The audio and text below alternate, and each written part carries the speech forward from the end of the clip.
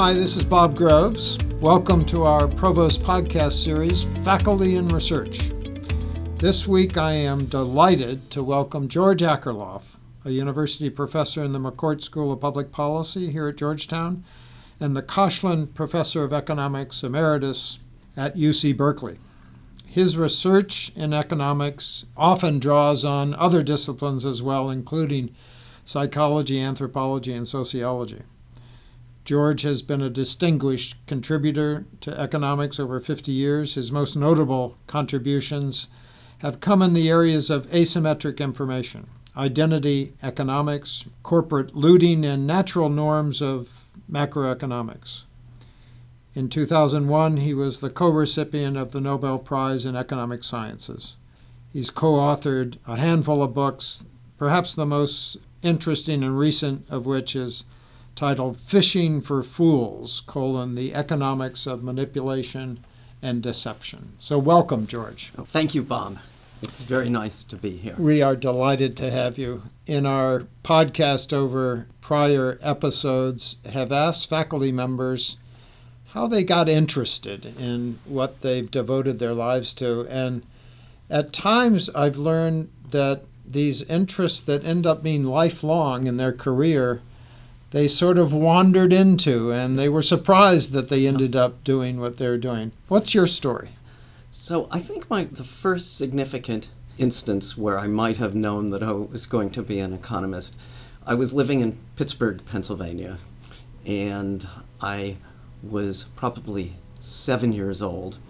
And Pittsburgh was actually a very interesting place at that time. So you would drive downtown, and as you went downtown, especially at night, you would see the flames from the steel mills reaching up into the sky, which was very beautiful.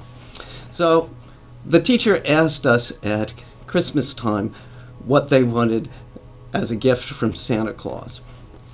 And I knew what I wanted. I said I wanted a factory. You were 7 years old. That's right, yes. And how did you connect that to the field of economics then? Well, actually, let's fast forward, I think, something like 4 years. Okay, so we're living in Princeton, New Jersey, and my father was employed at one of the laboratories there. And he lost his job. He was fired. And so at that time, I had the following thought. If my father lost his job, and we would stop spending, and then other fathers would lose their jobs, and they would stop spending, and so the whole economy would be in decline. Mm-hmm. And so the question was, what causes unemployment and why? You were now 11 years old? I was 11 years old, yes. So we fast forward, and I didn't know really that there was such a thing as an economist. My view was, no, there isn't really that much need for such a thing as an economist. There might be 10 in the whole world, and that would be sufficient. Well, then I went to college, and I discovered, yeah, there might be such a thing as economics. Well, first of all, I discovered that my father's loss of his job wouldn't lead to quite the collapse of the whole economy, for the following reason, that my family would somehow scrabble enough money from their savings so that they'd be spending, let's say, a quarter of what my father had been earning. So it would only multiply by 4. So it wouldn't be a disaster. The thing was, I actually had been on the right track, because that was Keynesian economics. Keynesian economics is, if somebody stops spending, then there's going to be a multiplier as other people also stop spending. And so that was the key.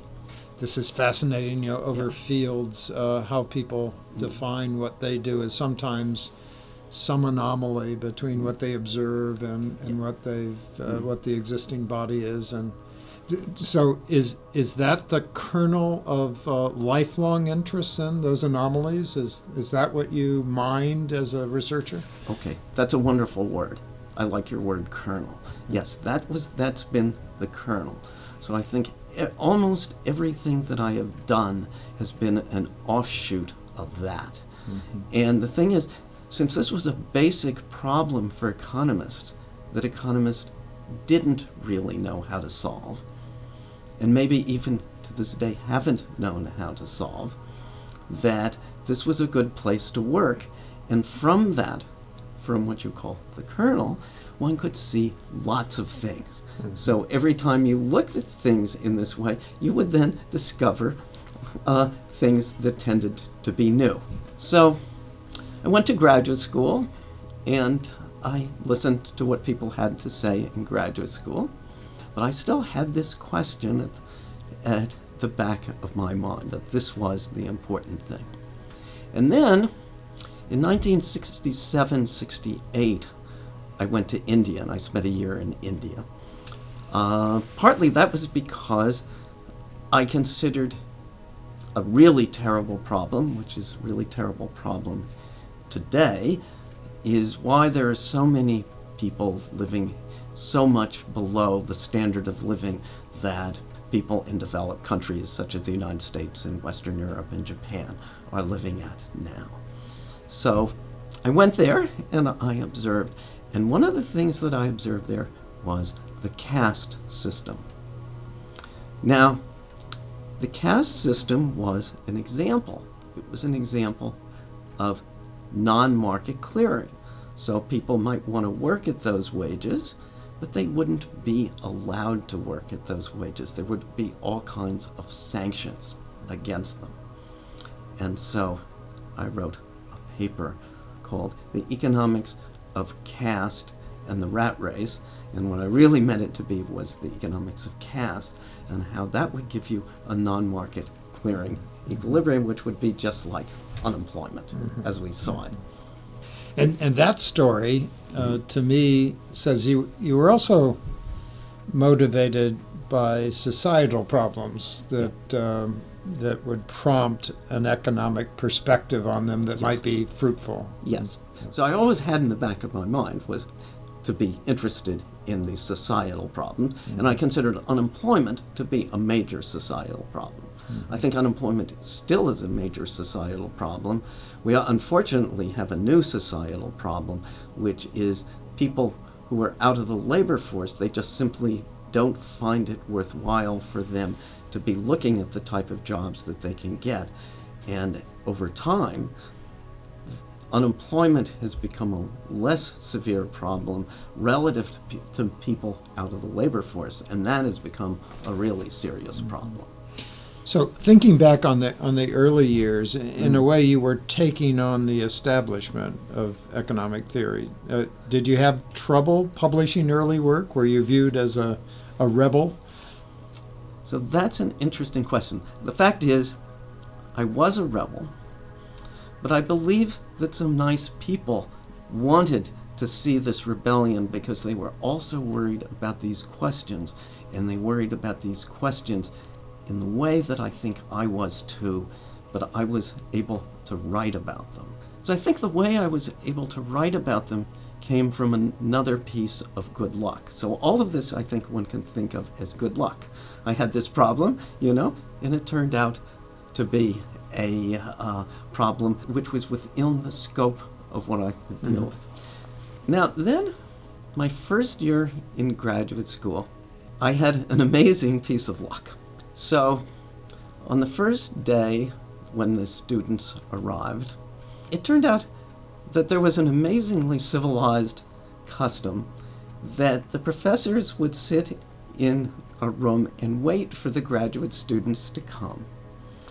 And the person who greeted me, and I was lucky to see, was a man by the name of Robert Solow, who happens to be maybe the greatest economist of the last 60 years, and is a truly great person. And so, over the summer, for some reason or other, I had been learning topology, and I've been taking simple topology, and it was my desire to take algebraic topology. Now, to tell you the truth, I didn't know what algebraic topology was. The other thing is I went to MIT, and I wanted to take it at Harvard. Because I'm not an engineer or anything like that. But Bob Solow, he said that I don't really know what people ever wanted to do with algebraic topology, but I'll sign the form and I'll let you take that. And so I went up, I took this course, and it turned out that I had the world's best teacher. So I had a guy by the name of Raoul Bott. And what Raoul Bott did was he didn't teach you the mathematics in its nitty-gritty. He taught how to look and see the core of a problem. Mm-hmm. And I got that. Somehow I learned how to think about problems at their core. Now, he was doing that in mathematics, but I could translate that over into economics. And that, I think, may have given me an advantage because I was able to then model things. That's what economists do. They try to put their ideas into mathematical form in a simple way. And that was that I think that what I wrote was going to be welcome to the people who wanted that message to come out. Mm-hmm. When you reflect back, how do you gauge the role of mentors in your life? Okay. I take these two people, Raoul Bott and Robert Solow, as my two great mentors. Mm-hmm. Now, they were mentors. They did their own thing, each of them. But I was able to extrapolate what they did onto what I wanted to do. So Bott taught you how to identify the core of a problem, and Bob Solow was also extremely good at that himself. So he had developed the core of what was known as growth theory of economic growth, and he presented that immensely clearly and immensely well. So if I could triangulate those two ideas mm-hmm. onto what I wanted to do, then, in fact, I was able to get things that other people probably were not seeing at the time. I'm still in contact with Bob, and when I wrote the Nobel Prize, I wrote an essay which talked about the role of Raoul Bott. And he said, he was quite older at that point, and he said, I'll use this to ask for a salary raise. It was a joke, of course. That's great. So one of the interesting things to me about your career is this bringing in of conceptual frameworks outside of economics into economic mainstream. Tell me how you think about that, and when you enter a new problem, how do you discern that, boy, I need some reading outside my field, I need some work? So I wrote a paper about caste and the rat race, and then one about how that translated into unemployment.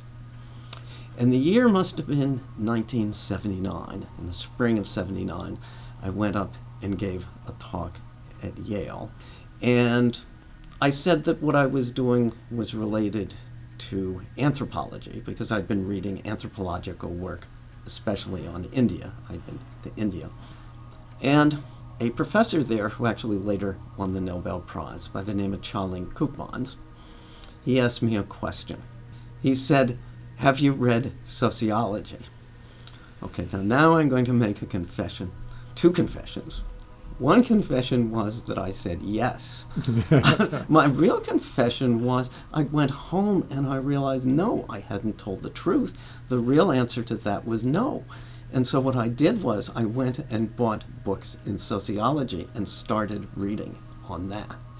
And so ever since that time, I have been reading more and more sociology and trying to incorporate that into economics, because I think that sociologists have a way of thinking about social relations which is very different from the economists.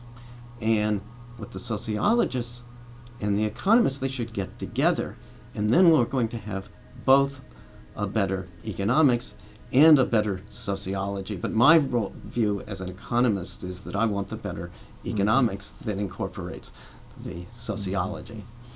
Do you see your work as a series of somewhat independent attempts to solve different problems in the field, or do you think of it as accumulating a new way of looking at large bodies of problems? I think it was accumulating. I think it was accumulating because I always wanted to be critical of myself. And so as I was learning sociology, I was trying to incorporate the sociology into the economics. So then a breakthrough came, and it wasn't my breakthrough. It was the breakthrough of my co-author, Rachel Cranton. So I had written a paper, which I sort of liked, about how people tend to adopt the same ideas and why they might be stuck in a bad equilibrium because people wanted to be like each other. And then they tended to converge to the same beliefs. Now, Rachel had been my student at Berkeley. She read my paper and she wrote me a note. She said, "Your paper got it wrong." And now I have a great deal of respect for Rachel. And it turned out that I was in Washington at the time and she was at University of Maryland. And so we decided we would get together and we'd discuss it. And then she had told me how I gotten it wrong. She said, "You haven't taken account of identity."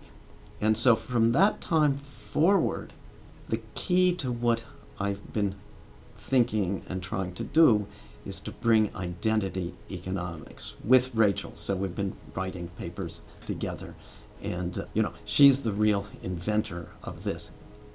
I'm interested in the kind of advice you give to young faculty members who are trying to build their careers. So what common advice do you find yourself giving to them? I'm not sure I give common advice because it depends upon the person. My view is one should look at what the person's identity is and what they want to accomplish. And then what I try to do is see what they're writing and then see whether I can help in terms of giving some guidance. I think my big question that I probably always ask is this an important problem? So, from my experience, if you tackle small problems, you get into as much trouble as you have in tackling large problems. So, my view is try to look at problems where, in fact, it's going to have a big impact. One final question, George. Tell me what you're working on, or tell me what you're most excited doing right now. So I see there as being two major problems in economics. So I think one major problem in economics is its failure to bring sociology into economics. I feel the biggest concept in sociology that should be adapted into economics and is beginning to be adapted is people's motivation. The way motivation occurs in economics, it's what the economics professor in his or her empty room decides that's the way people are thinking, and that's going to be the way they're acting. But the whole concept of why we might want to take ethnographies is that we don't know how people are thinking, and ethnographies describe what people are thinking, and that's likely to be very different from how economists would impose upon people their motivations. So this gives a new theory of motivation. So another exciting concern, and that I'm very worried about, is financial fragility. In the old days, if you go back to when I was younger, the financial system was quite simple, and it was really quite stable.